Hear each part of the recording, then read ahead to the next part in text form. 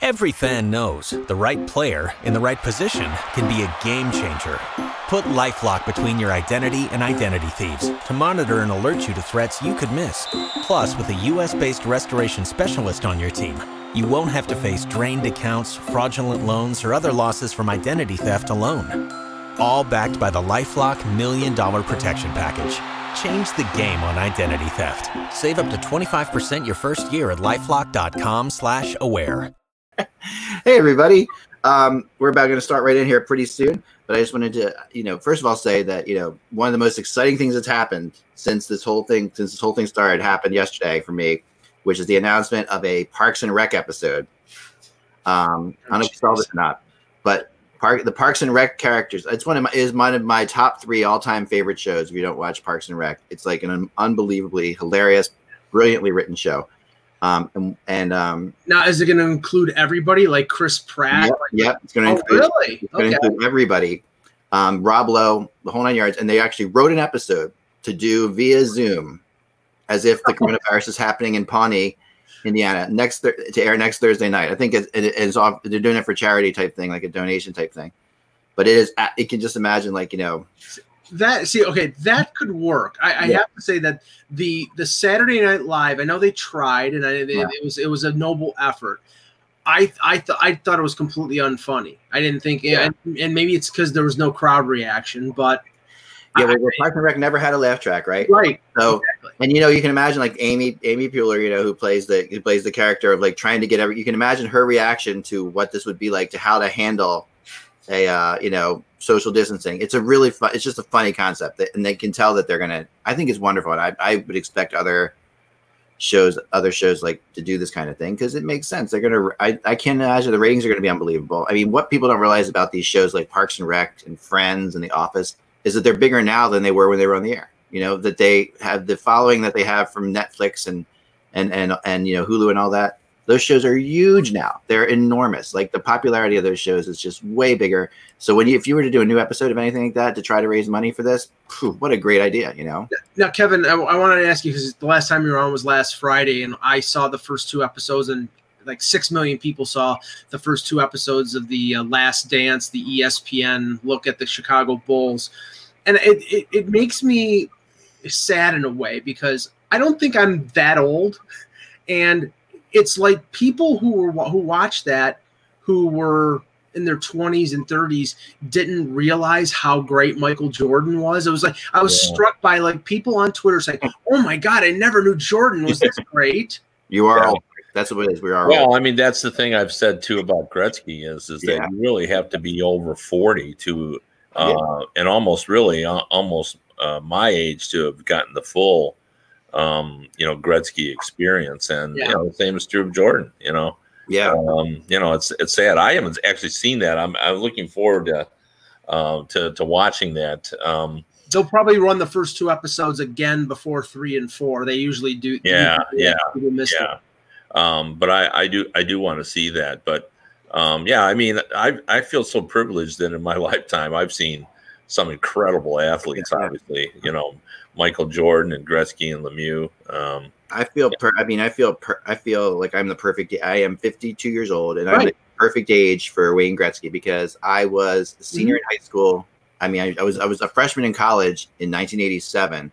So you're looking at like when the Oilers and the Flyers play in the Stanley Cup finals, and that's probably the height of Gretzky's career right about then. So I really completely I got to see. But I think it started much before then. To me, to truly appreciate how great he was, you got to have seen, the 215. For sure, no question. And that to me, that's when. And I did, because I was like 11, 12 years old. Because we had never seen an athlete who was that much better than everyone else. Yeah. We've never seen anything like that. Well, we were lucky, Ken, because yesterday we had Pierre LaRouche on the show, and he played. His career started, I think, in 74, 75 season. Right. And he was like one of those unique people. He played against Bobby Orr when Bobby Orr was still Bobby Orr. He played against Gretzky, at his height, at his greatest impact, and he played against Mario at the beginning of his career. And he's based in Pittsburgh, and he said of the three, Mario was the one. And that's just probably personal preference. But I mean, we're lucky. Like, I remember seeing Orr as a 7 or 8 year old. I mean, I don't remember all of it clearly, but I did see him. And I saw Gretzky and I saw Lemieux. So yeah, it's just weird how, time passes and you just take into consideration the fact that Jordan was this unbelievable player, and people forget, they see LeBron, they see Kobe, and they think, oh, those guys are the best of all time. And to my opinion, they don't touch Jordan. Yeah. Well, yeah, I'd probably say Jordan too, but I mean, LeBron has been pretty incredible. Sure. So I really do. And we've talked about this before, but I'm always accused of being a cop out because I separate, those players by their one distinct talent. Like in my time, I never saw a better goal scorer than Mario. Like on breakaways, he was the best breakaway guy I ever saw. By far. And Tom Laidlaw has said he was the only player that he ever played against that intimidated him. Even Wayne Gretzky, like he wasn't afraid to go against Wayne Gretzky, even though obviously Gretzky did well against him. But he said Mario was intimidating. Like he was so big that you knew you were going to have trouble, and he was so skilled. And because Wayne was smaller, it didn't have the same impact on him. Yeah, sure. He eventually got dominated by him, but it wasn't as intimidating as going against a big guy who could do that to you. And I saw Orr, growing up, and because that was the heyday of my fandom, and what he was the most revolutionary player. Yeah, I mean, he just changed the game. You can't even describe that. And of course, I also saw Gordie Howe, and I just thought he was just the best all-around player because, he had a physical presence. He was downright mean. He had an incredible shot. Like, people have forgotten that, they clocked his, and they didn't have a gun back then, but they did the mathematics on his shot and said it was like 100 and some miles an hour. Yeah. Yeah. I'll tell you what I think the difference is. Gretzky, we all heard about him, and he's, he was a couple years young. Well, I think he's like a year younger than me or a year older. I can't remember now. But we all read about him when he was playing in Canada, and we're in the U.S., and he's one of the few guys that lived up to the hype that we heard about before they got here, because we would always hear about different players in different sports. Oh, this guy's the next this, or this guy's going to be unbelievable, or this guy's – and the amount of hype that I remember even reading about Gretzky, even before we saw him, was unbelievable. And he lived up to it. He's 59, Russ. Oh, yes, he's a few years older. Okay. Yeah. So there you go. Older. And so that's the thing. I looked forward to seeing him after reading about him. And then it sort of dawned on me, he was like, the Babe Ruth of his sport. Like, Babe Ruth was so much better than everybody else in his sport that's how I viewed Gretzky after a while. Well, Babe Ruth is an apt comparison for another reason as well. When Babe Ruth played, his name was synonymous with the game. Right. And the same is true of Gretzky. Yep. When Gretzky was traded, it really was like Babe Ruth getting traded. Well, I'll tell you what got me about Babe Ruth, Kevin. I did a lot of research on him, and the thing that got me about him was when they did the tour and they went to Japan, people over in Japan already knew who he was, but it's like, how did you know about him? I'll tell you why, because I actually have done this with Gordie Howe, and it's those newsreels. Yeah. Newsreels. Okay. Like people, I met a guy who grew up in Malta, and when he moved to the United States, he told me that he knew everything about Gordie Howe because the only hockey he ever saw growing up was newsreels about how good Gordie Howe was. Yeah, Russ, don't you remember that story that Bob Costas told in Ken Burns Baseball about Babe Ruth, where the Japanese soldiers in the Pacific, when they were yelling insults at the Americans? Oh yeah. And he said, "Screw Babe Ruth," and that was their reference of Americans back in the day. Right, they knew that's crazy. All right, here we go. Ready? Yeah. That was already hockey related, but we'll continue as if it's as if the show's beginning now. Hello, Hockey World. It is Friday, April 24th, 2020. I'm Michael Agello, and I can't slam the Buffalo Bills for the first-round pick because they didn't have one. I'm Russ Cohen from Sportsology, and I remain unfazed by the draft. I don't even love what the Jets did, but I'm Kevin Allen, and I'm still a free agent. And I'm Eklund. You're watching HockeyBuzzCast on HockeyBuzz.com. This is the podcast that can't offer Kevin Allen enough to not be a free agent, but we're happy to have him with us today, and happy to have him with us on Hockey Buzz as a columnist right now. But and we're really happy to have you guys all watching it today. It's a Friday, which means that Kevin is here, which is fantastic. I know we didn't kind of arrange that with Kevin. We sort of just made Kevin be a Friday guest, but I think you'll be on every Friday. It seemed to work out well. There you go. Because during this period of time, no one can really blow you off. You know, they can't really say, you know what, I'm busy. It's just everyone's pretty much. Yeah. I mean, they can, but you can. It's hard. It's hard to. And yeah, we're really excited. I feel as if, okay, and I'm going to be the optimist again, and you know, feel free to shoot this down, Mike. But I feel as if we have seen the bottom of our hockey angst, and because we're starting to see things like, okay, the draft, teams returning. You know, I feel like we're on the rise. Like I feel like that. You know, there has to be a bottom somewhere, and it feels like it was a couple weeks, like a week ago, maybe to me, where there was no hope or no news at all. And I'm not saying that this is anyone's definite about anything here because we still don't know. But it feels like to me like we are on our way back, and I'm just praying that that's the case, obviously, for everything that's happening and everybody stays safe. But then let's start with Kevin, because Kevin, you had a great story the other day, and you talked about people you had talked to, and the neutral sites thing, which was a really great breaking story out there. So what are your thoughts on all of that? Well, you know, I agree with you to a certain extent. I do think everybody is operating as if we're definitely going to give this a go. I mean, we're going to try to play, and I think everybody's on board with that. And the neutral site game, originally they looked at non-NHL cities, and then they decided, that doesn't make sense because the logistics of trying to retrain people, even things like television, the camera positions, would have to all be reconfigured, and it'd be better to go into NHL arenas. And obviously, although nobody is talking about this, you're not going to go to New York where it's a hot spot, and I can't, you're not going to go to Detroit, where I live, because, we're a hot spot. Right. So, you're looking at some of the places where they have great ice and, good places to go that aren't being overrun by the virus. So I think it's a good plan.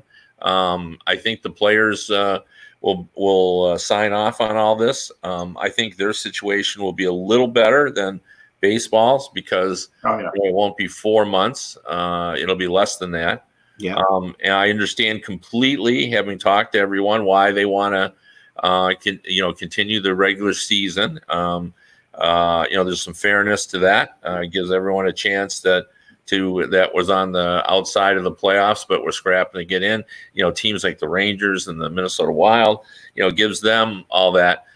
However, as I've been beating the drum, and nobody has been able to answer this, and everyone kind of chuckles nervously when I ask them this, and because there really is not an answer yet, is what happens if a player tests positive. Right. Now, I'm guessing that Gary Bettman and Bill Daly, and I'm sure Don Fear in his mind has an idea as well. But, we saw a trial balloon on the draft, which we're going to discuss pretty soon. Yeah. And, rarely do people admit that it was a trial balloon, but Gary Bettman did. Gary Bettman said that, this was simply a trial balloon. Right. And I guarantee you Gary Bettman is not going to trial balloon what he's thinking about the right. About what happens when someone tests positive, because that's the big question. Like, if we get all this going, and this is all well-intentioned, this is all pretty well thought out, but until we can answer that question, not only from the standpoint of player safety, but also from the aspect of the competitiveness and having a real competition, until we answer that, I don't think we can, move ahead.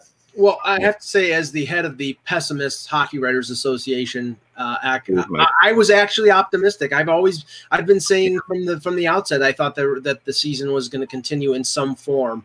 And Kevin, I'm encouraged not only by what you wrote, but also Pierre LeBrun and a couple others who talked about and I think this is the right idea. The NHL is not locking themselves into just 4 venues. LeBrun reported yesterday they're looking at as many as 12, and not to play in 12, but to have backups in case there are flare-ups in other places, and that's smart. That means to me they're planning on that eventuality, and they can move this quickly from one venue, say Toronto to Buffalo or Buffalo to Columbus, based on a spike of COVID-19. The one thing I can tell you is looking up stats and everything, there's over 858,000 positive cases in the United States. And as of like March, the end of March, when South Korea was testing, they were like testing like just 50% to 75% better than we were. Yeah. We haven't seen that much improvement in testing yet. So even though I am confident in certain things, like I know the draft is going to happen and I'm confident we'll have a season, there is something in me, a voice that still screams and says, I still need to see better testing, like all across the board, all these different states, because I don't see it yet. It's talked about, it's hoped about, but we don't actually see it. Here's the question. I'm going to be like a little bit of not a pessimist as well here, just for a second. And with in regards to testing, I mean, we don't see more when we see more testing, which we all know we need to see, and we all know we need to have a perspective of it. The reaction to the more testing will the result of that, if you play it out, is way more cases, right? Because the idea here is that we have. And part of me feels like the testing is low because they don't want people, the conspiracy theorists, they don't want people to know how many cases there are really out there. Is it 10 times as high as that? Are there 8 million people infected with this thing? Who knows? It's a completely, and with the more and more cases, does that take us further and further away from, as the testing improves, will that make it harder and harder for teams to justify this? What I mean? That's sort of a double-edged sword act, because yesterday when Cuomo came out and said that they've been reviewing testing in a certain area, and what they've found is there's a higher percentage of people with the antibodies, which means it was pervasive even before February. Right. That like the cold that I had in January could have been coronavirus. So, right. And I'm not saying those people are immune, but the people who have the antibodies more than likely are not going to get it again. So if they test players and half of them have antibodies, Fauci keeps reminding us that may or may not be true. They think that, but they don't know that. It's not really a safety net yet. You're right. There have been cases in South Korea where people have hit. However, in those cases, when they go further in testing, they test the actual virus itself that is proving positive to them. The virus is dead and looks like it's a lingering effect of what they had before, so they're not actually contagious anymore. They don't even know that, Eck. Yeah, I know they don't know that. That's they don't know whether they're not contagious. Right now we're number 2 in the world for tests per million. Italy's number 1. They've done 20,926 per million people. We've done 11,821 per million. So that's still too low. Like, we're not even the leaders in that. And yet, I don't know where getting an emergency broadcasting system from somebody. Yeah, that's some alert from my city here. So either I'm supposed to run for the hills, or we've been. You need to run for the hills. Godzilla in the corner. Well, I'm a true journalist. I'll just work through it. So, hey, listen, let's get down to what we're talking about here, and we're kind of straying from the hockey part of it, but let's put it in terms that everybody can sort of understand. Now, I've talked to people who think that the plan will be, now again, this has not been finalized, but in their mind, that's what they're assuming is going to happen. This is a team person who said that he thought that everyone would be tested before, and then we would be tested maybe every day. Players will. Yep. And that's sort of the assumption they're working on. But here's the question that I keep posing that no one has had an answer to. And I've talked to 7 different people who are kind of involved, not in the decision making necessarily, but are part of all this, that are going to have to live in this world. And they all said none of them had the answer. So the question is, okay, let's just say, for the sake of Mike, that the Bruins and Maple Leafs end up playing in a playoff series. Okay, and then in the third day, 2 members of the Maple Leafs test positive.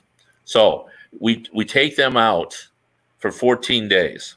Okay, so they're out, but it's like having an ankle injury, like you just lose those, next man up. But okay, then the problem is we all know that even when they're asymptomatic, they were contagious. Well, 2 days later, we have 4 more players. Right. Now we got 6, and now we have. So, is at any point do the Maple Leafs have to just forfeit, and then the Bruins all of a sudden start showing up with it, and suddenly it's 2, then it's 3, then it's 5, then it's 7. At what point do both teams, are they just eliminated from the competition? So what happens to the brackets? We're now uneven. Right. Where do we go? This has potential to send us. We could get restarted and everything can be going well, and then one positive, because you can't catch it before it's too late. Yeah. Could send this all spiraling down. We might have to close up shop again. Unless there's something I'm missing, and that's what I'm hoping somebody will tell me. Where's the flaw in that? Well, how could that possibly be prevented? Yeah. So, I mean, we don't have the ability to test that. I mean, the only way to test that would be to, grab 20 beer league guys, 40 beer league guys, throw them into a hotel and have them play for a couple of weeks and see what happens. Right? We have to say this because the American Hockey League is shut down. These teams are going to have rather sizable taxi squads. For sure they will. Yeah. But I don't think you can. It's impossible. From what I know, now I certainly am not a doctor, but that's just from following this as a journalist. It's impossible to, if one person has it, to prevent this from escalating. Right. You can't get them out quick enough. It's already too late. The minute it's still too late. Yeah. So I don't know how you prevent that unless, I'm not seeing something of it. But I agree with you, and I think if it was, if it turns out there's just 2 and then no one else tells positive, then I think everything's fine. Or even if it's 5, as long as nobody on the other team. So yeah, I mean, you're going to talk about there's always guys who get sick and everything like that. I mean, but it's such a different situation, obviously. But let's talk about something that really feels like it's going to happen, and that is the draft. I think. I disagree. I don't think it's for sure going to happen. Okay. Well, here's the thing. Let me put it out, and this is what has happened thus far that we know of. Right? Yeah. That Gary Bettman said that to general managers. Right. Since then, there's been a lot of grousing about it. GMs really don't want to do it, and I understand why. It disrupts the way they do business, and it disrupts their planning for the future. The little things like making, trading 1 pick to move 4 spots and all that, becomes complicated. Yeah. There's an unfairness in the, we're trying to figure out how we're going to reposition the draft lottery. The latest I heard, I think Bob McKenzie had it, so it's good reporting, is that we go to the old school where only one team can move up. I've heard teams are furious over that. Because they like everybody moving up. So there's so many problems to it. And, what makes it interesting to me is Gary Bettman admitted the next day, just totally admitted, I trial ballooned this. Yeah. I wanted to see what the reaction was. Right. Well, the interesting thing is, and Pierre LeBrun reported this yesterday on the same thing that Bob McKenzie talked about. He said that he had spoken to 28 teams, representatives of 28 teams, and that 15 of those teams basically said a hard no, that they would not buy in to having a draft in they're talking about early June, not like late June, closer to when they would be playing games if they resume the season in July. So there are a number of hoops that they would have to jump through, Kev. The one that I'm trying to grasp is, how can you determine spots in the lottery when you're going to continue the regular season afterward? The lottery is based on teams making or missing the playoffs. That's not going to be determined until the teams play a full 82 games. And how can you hold the draft lottery and hold the draft when the regular season isn't complete? I think this is where you roll it back to 68. I think that's what you have to do. I think you have to roll it back to 68. Well, I think you just don't do it. Like, nobody wants to do this. Like, the argument is that it's going to create this interest and keep it, hockey in the minds of people. But, this isn't the NFL draft, like at least in America. Now in Canada, where I don't think you have to, keep hockey in the minds of people, that's always there, even during a pandemic. But in America, it's not going to be like the NFL where we've watched these players. We're not going to know beyond, the top 10 maybe at best. You know what? I don't know anybody beyond the top 10 in the NFL, and I was watching. I think no, Ross. You can't even compare that. I mean, think about this. You've got allegiance. It's the same as any athlete. You don't know them if you don't know them. I mean, it doesn't matter because we have a built-in rooting interest in conferences. Yeah. In schools, we know the history. We have experts who can kind of fill us in. We know how the process works. We don't really have that infrastructure built in for hockey. Okay. Well, let me ask you this: the biggest downside of not doing it are all the expiring contracts, and there's a ton of them. Yeah. Well, yeah, and the fact that it's up the trades.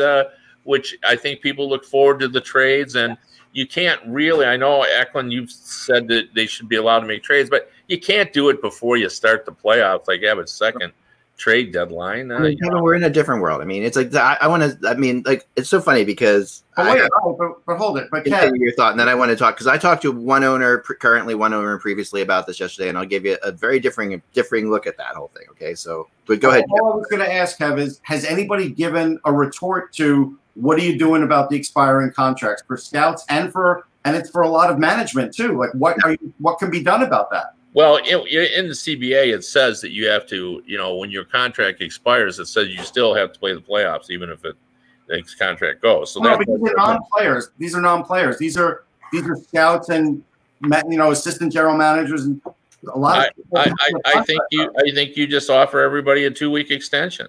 Yeah. You think we're going to pay them for another? Yeah.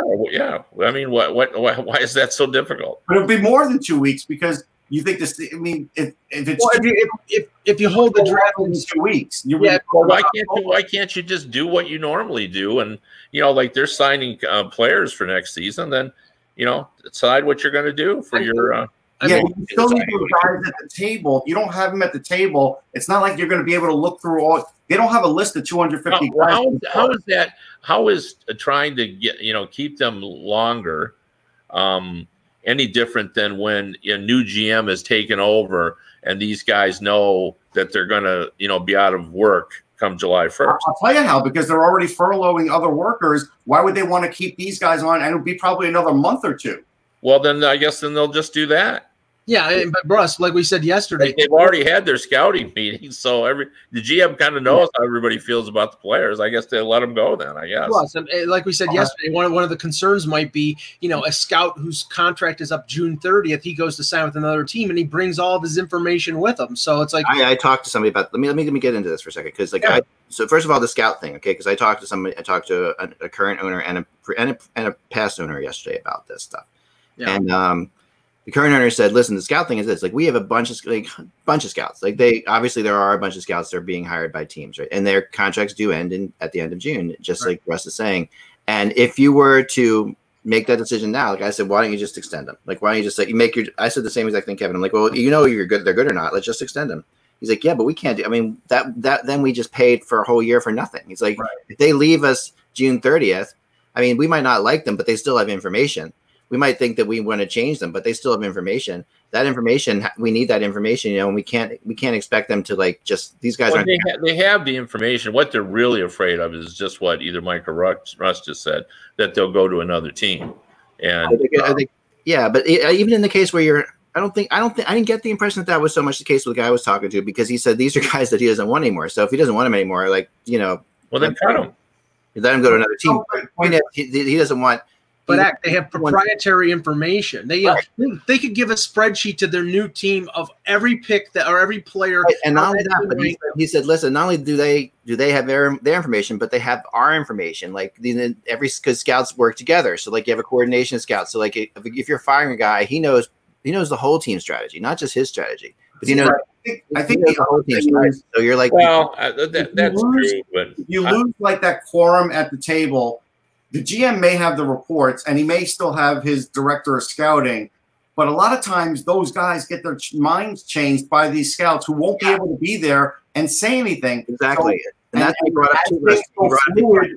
He said there was an example last year of a player they were going between 2 or 3 different players in like the second round.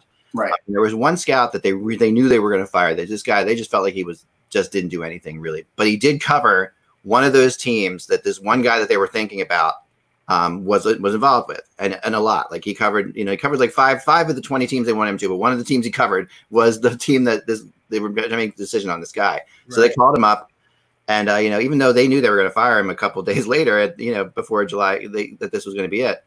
The information was invaluable, and they all felt like, okay, well, at least we got our money's worth for this guy for the last year because of that one phone call where we got information on him for that one. And sometimes that's all you can hope for. You're not paying these guys a ton of money. These scouts aren't making $1 zillion.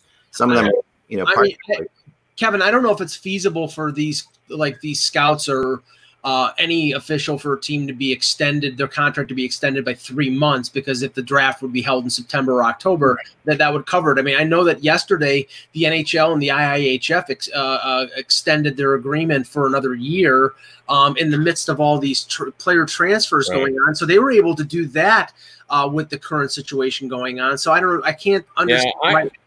Yeah, to me, I would just extend the guys you're going to extend, and guys that you're going to let go. And, I understand that, because usually what happens when you get down, and Russ knows this to be true, and there's lots of stories about it that's similar to what you said. We're down in the 7th, and the head of the scouting will say, well, who wants to make a case for somebody? And somebody will go, I saw this guy 13 times, and I know that he can't skate. Right. But I'm telling you, he's going to improve, and he's got a big heart. Yeah. And I know the family. I know, his brother. And the guy who, has the loudest voice or the most compelling case, wins. So I do understand that. But I think when you're talking about a 7th round pick, I just don't think that's enough to kind of disrupt the whole after the season you hold the draft and make big trades type event, and have it earlier when it's just going to seem disjointed because you're not going to be able to make the trades, and you're not going to be able to maneuver. Sometimes trades are made with a 1st round pick involved in it, and that's not going to happen. So I don't know. I think the negatives outweigh the benefit if there is a benefit. Let me go further into this because my trade concept is it's just a concept. That's obviously nothing when one of the guys I bounced it off of just laughed at me, and the other said you could see them being the NHL is going to have to be creative. So yeah, maybe that was the concept and forget about the trade concept for a second.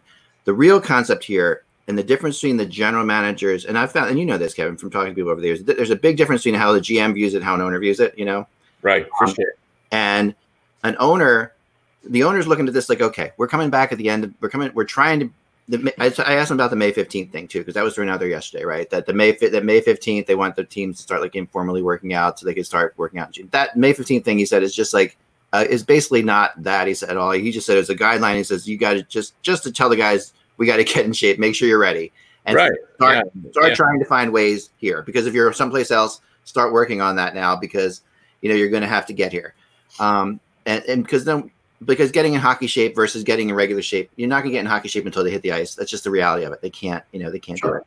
That's the interesting thing about our sport. So so here's the thing. So I say to him, I'm like, so he's like, so look at this. We have we're saying May 15th. That's just don't forget about that for a second. But say we do start actually training the middle of June, like say June 20th or something like that. And we do it for 2 weeks, roughly. And we get into July 4th beginning or whatever, or somewhere in there we start. He said, so we have so June 20th, we start training. So think about that like June 15th or so, we start getting excitement about that. We start getting people writing about it. We start getting them fired up. And he says, so his thing is, so if you're going to do that and put the draft in the middle of that, they would rather have the draft in the beginning of June where they can build excitement for something else in June that would then continue, that would like build momentum from one thing to the other to the other. Well, and I could say one more thing, Eck, which I'm not sure came up in your conversation, but a lot of these kids, again, we don't know what the other leagues are going to do. Right. But if you're not drafting them until September, October, they will already have their minds made up where they're going and what they're doing. And teams like to sometimes change a path that a guy's on For and sure. they won't be able to. Like, it'll already be decided. Like, these guys, if a college season starts on time, even if there's no fans, they can't pull them out of college. So no matter what, they're going to be. No, and that's a great point. And GMs, of course, are going to hate. The beginning of June is a real mess, because even if you had it at the end of June, everything's been so disrupted, and there's been a sort of assumption going around with some of the guys that are like, we're not doing this till I don't think about the draft now, because it's not going to happen until whenever it's going to happen. Yeah, people don't. By the way, teams don't want to have the draft in late June either. They want to have it after the season. So their mindset has been different, Right. So, well, that was the thing that I was taken aback by yesterday, Kev, was the fact that they were talking about early June. They're talking like June 6th or June 10th, and I'm like, you're fast forwarding, like, because they're prepared to for the draft in late June, close to July 1. Those 2 or 3 weeks. All right, Mike. Mike. Like, they are so far ahead of where they normally are on the draft, because we just had Brad Smith on our podcast, Bob Duff and I, and he basically said they've been talking about the draft for a month, because the owner I talked to said we have less viewers. The owner I talked to said we told our guys flat out a month ago that you have nothing else to do right now but worry about the draft. So so they're ready to go, but that isn't. I don't know that makes it better that we got to have it now. Like, if you're ready to go, you're ready to go, but you'll be ready in September too. You see the news cycle aspect of this, Kevin, for the owner's perspective. There's a news cycle. I don't see that it's a big deal. I don't see that it's going to create the buzz. Now, at least not in America. But they just saw last night the ratings of the NFL draft. Oh, and I know, I'm not saying, but even the WNBA draft, right? Well, this was brought to me yesterday too, right? Yeah. It had 127% more viewers than it did. You want to know why? Because the New York Liberty had 6 first-round picks. But even so, I don't think it's just and they had a number 1 pick that had. She had been in the news cycle. Yeah, everyone's talking about her. For sure. There was a lot going on. The ratings would go up. It was the first sporting event. There was a lot of issues. I just don't think that it will create the buzz that makes it, I just think the draft would be better and more more interesting after the season, when, all of a sudden you can I don't think so. Have the big trades. I hate it. I'm not. The only thing I can tell you from. I'm not trying to disagree with anybody here, but I got to finish this thought. Sorry. But I'm not throwing my personal opinions here as much as I'm just saying what I was told and giving you the perspective of what I was hearing. Right. Mm-hmm. So, like, my personal opinions, I'm with you. Like, I'm 100% with you that the draft should be held probably after the season. I mean, even though I think if it's going to be held now, let's have trades and make it interesting. But I think but the thing that was just constantly referred to me is, like, there is no way here that the NHL is going to.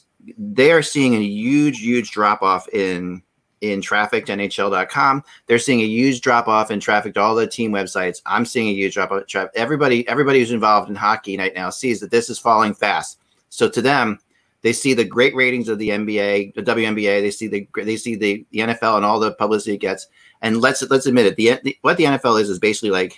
The NFL draft is like a sports, like a big version of a sports talk show to me. That's what it is, right? So they see this, but it gets people talking, it gets people excited. I didn't watch a second of it last night, but that's because I'm not an NFL fan necessarily.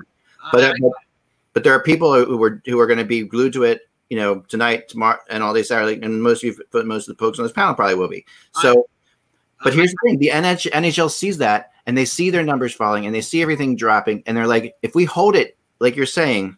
The space between the end of this season and the beginning of next season is going to be minute. It's going to be small. Yep. And there is going to be so much happening in that period of time that is going to be generating excitement enough as it is, because you just handed off the Stanley Cup and now you're starting another season. There's enough there to keep the news people talking about things. Why not? If all these people who are putting this draft together get it in the beginning of June, and then get control of these players like Russ is saying ahead of time. Be able to make your decisions on your scouts at the end of June, like you always have, and really, the benefit is just. And believe me, I dread this, because if there's no trades in the NHL draft, that sucks for me. Obviously, it sucks for anybody who's involved in this business, because it really does give a huge amount of, traffic to us, the trade part of it all. But I see where they're going. I see where they're going. I get the want of the league to stay relevant. I get that. I get the team. It's a need, Mike. Like, I understand that. But what I'm saying is, for the sake of relevance, they cannot bastardize themselves and to like do things the wrong way simply to have a draft before. How are you saying the NHL draft? How are you bastardizing yourself with the NHL draft? It's not like you're talking about the Stanley Cup final. You're talking about the NHL draft, which we've all admitted is really like a minor story in and of itself. I mean, the worst thing that happens is we have a NHL draft. The most consequential thing that happens at the draft, other than future stars being drafted in the first round, are the trades that are made at the draft. Of course, that's true. And if you can't have that, and hold on, go ahead. Even if ratings aren't an issue, even if we say, all right, it's not going to be a bonanza, it certainly will go up. But I'm not even going with that. If you're just going strictly with data, there's no more data to be gained on any of these players. Right. There's no playoffs. There's no other tournaments. Right. All those things were canceled. That's why they're all talking about it now, because they're probably going back and looking at previous years more than they did, because they don't have as much data on guys that they're drafting this year as they did in previous years. It doesn't mean they don't have the right amount. It just means they don't have as much. So my point is, if you just wait 2 more months on that, these guys aren't going to keep talking about the draft for 4 months. It's going to get stale, and it's going to cost teams. Who are we talking about that's talking about the draft? Who's we? The internal employees that are supposed to be talking about the draft. If you think if they're going to keep up that same level talking from now until October, it's not going to happen. And I think everybody's lists are done. Yeah, but again, 2 things happen at the draft, and you still may not have exactly what you want at the table to be fully prepared for that. That's the whole thing. And, you make a mistake in the first, second round, it could cost you millions. Just saying. I mean, the fallacy of the argument that, everybody's no one's reading hockey stories is that nobody's reading any sports stories. Right. And you talk to anybody, nobody's reading MLB stories. The only people that are reading sports stories are reading the NFL draft stories that's going on. But the NFL draft is a beast. Always has been a beast. Mm-hmm. And guess what? When the draft is over, nobody will be reading NFL stories. Right. That's true. There were 650,000 people in the streets of Nashville last year for the NFL draft. And what were they there? They were there to watch Roger Goodell on stage. No, they wanted to drink booze and occasionally hear a pick. Oh, yeah. The issue on the NFL draft is just what I just stated, that it's easy to identify with the NFL draft because we have allegiances to schools and conferences and areas of the country that and we know the sort of the traditions of where good players come from. There's just a lot that kind of goes into it, even if you don't know the players. It's worth watching. And, frankly, they always do a good job. I watched the NFL draft last night, and even under trying conditions, they did an excellent job. Oh, technically, it was excellent. Yeah, they did an excellent job of presenting their players. And, they can present their players and put videos of them. And we can, even though if we know nothing about it, we can relate to it because we know the teams they're talking about. Sure. Like they say this offensive lineman had a big game against Georgia. Right. We know, wow, that's impressive. And, and he played, we just sort of have an understanding of how it all works. We can't do that in the NHL. Yeah, it's different to say this guy scored a hat trick against the Sarnia Sting. Exactly. That's the problem. Now, in Canada, it does work. I mean, bringing it on and you bring all that and everything works, but that's not where they're trying to make inroads. But I know more all the time in the US though, Kevin. Every year it gets a little bit better in the US, and I think that's because NHL Network covering the World better. But I just don't believe that you're going to suddenly create a buzz by having the draft. But look at the pros and cons of. I mean, what benefit is it to throw it late? I mean, when you look at the pros and cons, the benefit is that you do it in such a way that you don't compromise what the rules of the draft are. Exactly. Like you have established now, and there are people actually counting on this. And when you look on Twitter right this morning, what are they all talking about? The fact that everybody likes this. 3 teams are going to move up, and they got a shot And now the fans in Detroit here are just thrilled because Right. if they go to the old way, they're the worst they can do is second. Right. They're told. So we're going to change the rules for this grasping at some little straw that maybe for 24 hours, we're going to create and there's really no need to do it. Like I just don't know that it's.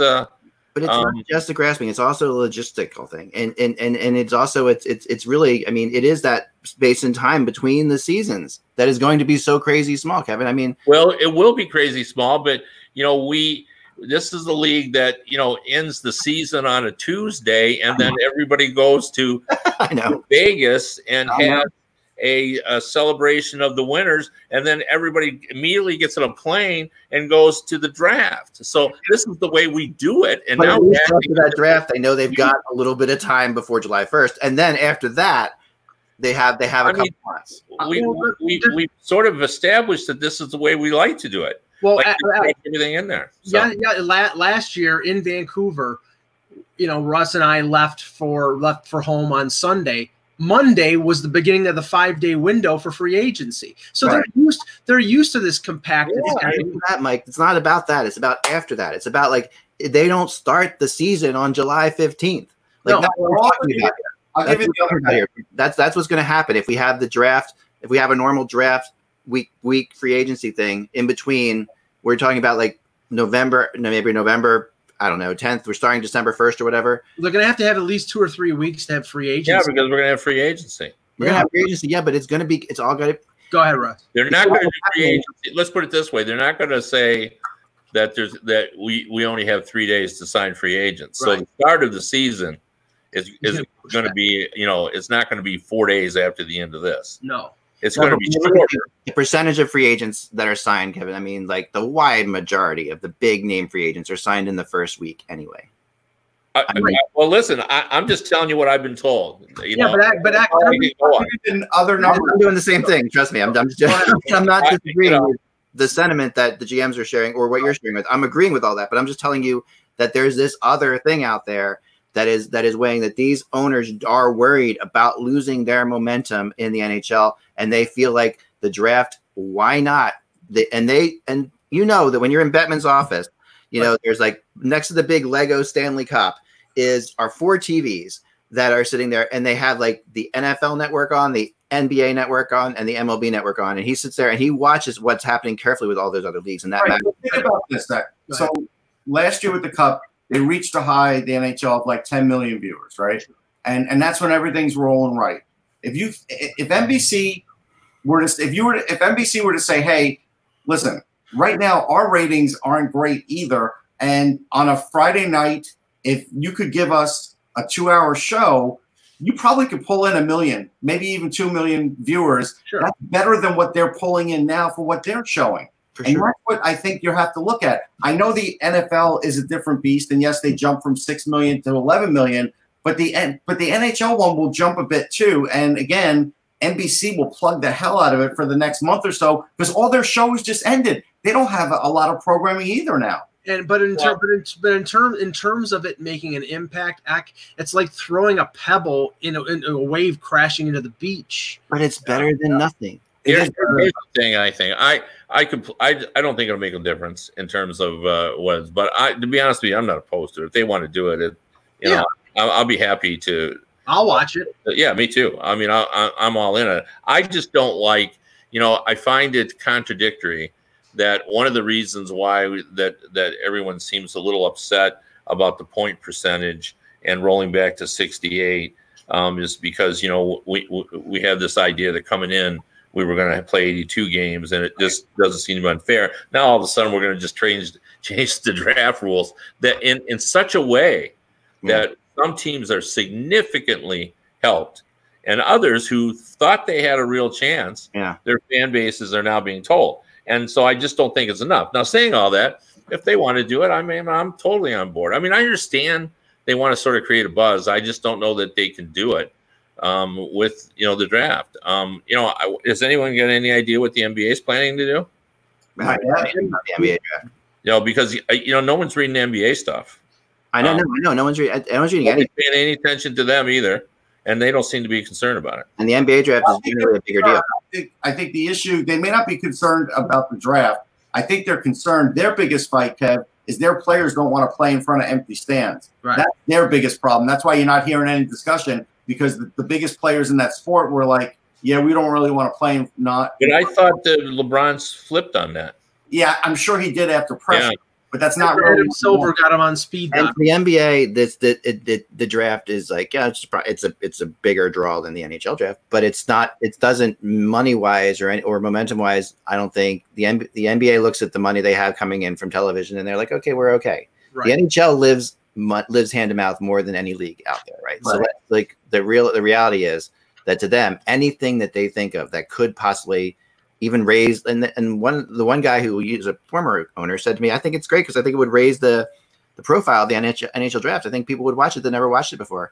And I think that would be kind of interesting. Of all the nonsense that's kind of come out of your little box, that's the best thing that you said. I agree with that. I think there will be people who, by the way, I realized that it was nonsense that is coming from an owner through you, but Yes, but thank you. I didn't mean it to. That You came know out. the owner I'm talking about. Yeah, they came out harsher than I meant it to be. No, that's fine. But anyway, I can play that game, Kevin. You want to play that game? We'll play that game. don't you think that there's a lot of truth to that? I do think people would, just attempt to kind of go in because they'd say, Sure. I want to know who the top pick is. I mean, I don't know. And, yeah, I agree. I think that's the case. I'm going to drop my phone on top of your head. There you go. Yeah. Can we? There was actually a consequential signing. Yeah. Yesterday that I wanted to bring up because I find it interesting, Kev, after, and there was probably little or no chance that Bobrovsky was going to re-sign in Columbus after last season. In the span of a week, Jarmo Kekalainen has re-signed Korpisalo for 2 years and now re-signed Elvis for 2 years. And now between the two of them, he's spending less than $7 million on his pair of goaltenders, whereas Bobrovsky is making $10 million a year. And Russ and I have talked about this. Bobrovsky has had a terrible year in Florida. I'm not to say he's not a terrible goaltender, but I actually like Columbus's situation better than Florida. Well, I agree, and I wonder too. And Russ, this would be something for you to weigh on, especially with the prospect thing. But what we saw last year with Tuukka Rask was reduction in the number of games and his excellent playoff performance. Yep. And you saw this year with teams, cutting down that number. Is what we see now in Columbus going to be, kind of the new norm where it is. They're definitely moving towards that. I think the one thing that we have to be careful with Bob is he has no backup there. If they actually got a real backup for him, they'd be able to run a better system for him too, as far as days off and everything else. He's got nothing there. Well, that's been my complaint with the Leafs and Frederik Andersen for all these years, is that they haven't had a competent backup since they had McElhinney a few years ago. Well, they traded for Campbell, and Campbell played more than the usual backup, and Anderson's numbers went up because he was actually rested. So right. I think Quenneville was playing Chris Dridger because Bob was burnt out, not because Chris Dridger is better than Bob. But we've seen in Dallas. Khudobin and Bishop. We've seen Boston with Halak and Rask. It looks like the Rangers are planning for Shesterkin and Georgiev, so that looks like that's their plan too. So I think that is the way it's going. Kevin, it's going back to the way it was in the early '80s. Remember, like Chico Rolly Melanson and Billy Smith, or in Buffalo, Edwards and Sauvé played 40 games each. There was a balance there. Well, the other thing too, that Merzlikins, when he came in, everybody said he was going to be the guy. Like, I think everyone assumed he would steal the net and hold it throughout the year, but he had an adjustment problem. But boy, once he figured it out, he was every bit the guy that everyone thought he was going to be. And I wonder if that also was sort of have people kind of looking at some of the goalies who are performing well in European leagues. Yeah. And taking a look at them, a second look, and getting them over and see if that, because if he can do it, then there are others could too, possibly. Some may think. For sure. I think what's interesting too. I mean, looking at the Bob signing, like in general, these big signings of big numbers to goalies, like we really do wonder if you'll see it again. Like it's one of those things, like a goalie, because the GMs are going to be really scared of goalies in general, and especially you really have to look at the mental state of certain goalies. Like some players handle signing big numbers differently than others. The players who take it more to heart, that feel like now they've got to do better because they signed, they're making more money, are always disasters, right? They're like the ones that are disasters. They're the ones who are like, oh man, and I could see Bob's personality being that way. You can see that that's the kind of guy he is. Like he's a workout fiend. No one works out harder than Bobrovsky. He's crazy. He's crazy sensitive to certain things. Last year, the Blue Jackets tried to trade him at one point, and he wouldn't do it. He blocked it, and then, but didn't just block it. Wouldn't give him like the list of teams that at all that he was required to give him. It was a real frustrating thing for Columbus. They were really just like dealing with the whole thing. And there's certain signs there that you could say, like maybe we shouldn't sign this guy to $1 zillion, but yet he's the best goalie available. He's won 2 Vezinas in the last couple years, so it's hard not to be tempted by that. But it really does make you wonder. Well, what does that, does that make people think twice, signing Braden Holtby or, this summer? At least the term of the contract. I mean, we were talking about this a couple of days ago because I've been writing stuff about, potential, compliance buyouts with certain teams. And I mean, it would take a large amount of cojones for a general manager who had just signed a goaltender to a 7-year, $70 million deal to go to the owner in year 2 and say, okay, I think we should compliance buyout Bobrovsky. He might as well hand in his notice at that point. But you look at that contract and at the age that he's at, and based on a small window of how he's performed, it might be the smartest thing for that team to do is to find a way to get out of it. But it's still going to cost Vinny Viola, $50 million to buy out a contract for even if it doesn't count on the books. Yeah, it's true. Here's a question for you. It's a hockey question, and one I've been sort of asking people. Now, obviously, I think the Red Wings are going to part ways with Jimmy Howard, and they're going to have an opening for a goalie. Now, they have Bernier, who played pretty well for them this season, and the thought is, well, they'll just go with Bernier because they're not, far enough down the road. But what about, and I've sort of run this by, does it make any sense for them, because they're a young team, they're going to play a lot of young players, to bring in a guy like Braden Holtby on a shorter contract because they know they're going to get consistent quality goaltending. And it's just a little easier for them to grow when they're not worried about giving up 4 and 5 goals, a night. Now, I've run that by, and some guys I talked to around the league who've been around a long time say, nah, it's just not time not to do it. And I've talked to the other guys and said, there's something to that. Yeah. That, it's bad. And it's harder to grow as a young team when your back end is a mess every night. And Marc-Andre Fleury, right? Yeah. So anyway, I wonder what you guys think about that. Does that make any sense? Because I don't think they're going to do it, but the obvious thing that I think of first off is getting Holtby to do that, right? Would Holtby do it? No. Well, it depends on what his options are, because as we all know, there's always a limited market for goalies. True. And if options are limited, then you look at it. But you also, Holtby's also such a competitor. You would wonder the other thing about Holtby that's interesting that I think kind of helps your point out a little bit is I get the sense from talking to people that he is very dead set on knowing he's the starter. Like that is one of the most important things when he goes to someplace. He wants to be known that he's the starter, no questions asked. Like almost like a Marc-Andre Fleury situation in Vegas, where you are definitely the starter, no two ways about it. It's your job. Well, it depends on where teams can give him that. Teams could sign him, but there are a lot of teams out there that are always going to have people challenging for him. It depends on what Holtby's motivation is. He's making $6.1 million. I think if he signed a 3-year deal or a 4-year deal with Detroit, he would probably need to get overpaid, and that probably wouldn't be a problem for Detroit because they have a ton of cap space. So, you pay a little more for the stability in net. You don't have to rush a young goaltender into the NHL. You draft somebody this year maybe, or sign somebody from Europe, and you allow him a couple years to develop in the American Hockey League, and you have competent goaltending at the NHL level. The only negative there is if Yzerman's plan is to continue to finish in the top 3 or 4, get a top 3 or 4 pick and build his team that way, then having a good goaltender lowers your chances of that. But you don't want your team to be a joke either, so it's sort of a delicate balance. I mean, I don't think Detroit's a tank town. I mean, no, I don't either. They sort of did this year a little bit.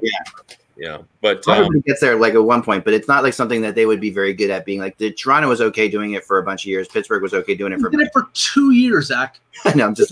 They finished 4th. I'm just having. I know, but there are teams that have done it for sure, right? And I agree. And Edmonton didn't always do it and still ended up with the first pick. But the idea was this whole thing. I think Detroit. I mean, Philly did it 1 year too, and they ended up getting Van Riemsdyk, not Patrick Kane. Everybody can do it, at one point, and that was definitely the case. If you're in the lottery. Yeah, right. But I think it's a great question because it definitely. I mean, there's nothing that gives young defense confidence better than having a goalie like that back there. I mean, and the reason I thought about it is the goalie market will be pretty limited. Yeah, it will be. There's going to be some quality goalies out there, and there's very few teams looking for a goalie. To me, I look at Calgary.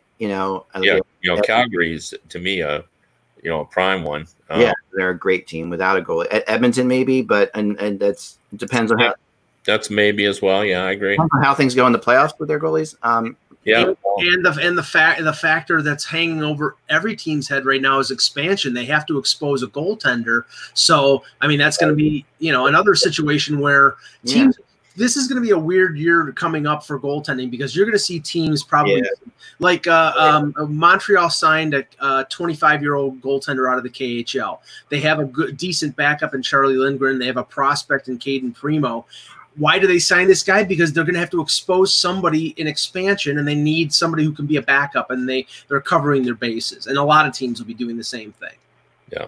I really like the more I think about it, Kevin, the more I think that the whole concept of Marc-Andre Fleury and Holtby, there are some similarities there, and one of Fleury's main reasons he was willing to go to Vegas too was the same thing, to get out of that constantly battling for the number 1 spot. Right. That was definitely a factor there, and it worked out really well for them. That's an interesting thing. Well, before we go real fast here, we're going to do, since the draft may or not be happening in the near future, we're doing our draft lottery simulator for everybody nowadays, even though we don't know if this is the way the draft lottery is going to be. Yeah, they're going to have to adjust the simulator if they change the Right, exactly. But let's see who wins today, just for the heck of it, and we'll talk. Today is San Jose. Ottawa wins the pick. That came from San Jose in this one. So San Jose, when San Jose wins the lottery and Ottawa takes that pick, that's a nightmare scenario for San Jose. Buffalo with the 2nd overall pick. I mean, Buffalo gets the 2nd overall pick. Yep. New Jersey moves up to the 3rd. Again, New Jersey has and again Detroit, who this draft lottery simulator seems to hate, and they fall to 4th. Right. The Red Wing fan base thinks that's what's going to happen. They're going to fall, but I keep telling them, the odds, you got a 50% chance of finishing in the top 3 if you're Detroit. Not quite 50. I think it's 49.4, but something with it. Yeah. Yeah. So. All right. Well, thanks, guys. The question: Did Eckland's fantasy hockey playoffs go DOA? No, I just had because of family stuff. I was unable to travel back into the alternate universe. I will go there this weekend and come back on Monday with a report as to what's been happening. For all of you who care, because family stuff came up this week. As you saw, I missed a couple podcasts and stuff like that. So yeah, I'll be back. I'll be back there. I'm going to go there this weekend for sure. I can't wait to get there. Kevin, thank you so much for joining us and insulting me and all the stuff that you did. Yeah, for unintentionally being too mean. You're not too mean. I love the debate today. That's my job. You're moving into my territory. Yeah, it didn't come out exactly the way I intended. Not exactly, but that's fine. I thought it was a really interesting one because it's a kind of a GM versus owner's perspective on this thing. I thought it was kind of unique. Anyway, we'll talk later, guys. Remember, without the buzz, it is just hockey. We will talk to you on Monday. Have a great weekend, everyone. Judy was boring. Hello. Then Judy discovered ChumbaCasino.com. It's my little escape. Now Judy's the life of the party. Oh, baby, mama's bringing home the bacon. Whoa, take it easy, Judy. The Chumba life is for everybody. So go to ChumbaCasino.com and play over 100 casino-style games. Join today and play for free for your chance to redeem some serious prizes. ChumbaCasino.com. No purchase necessary. Void where prohibited by law. 18+ terms and conditions apply. See website for details.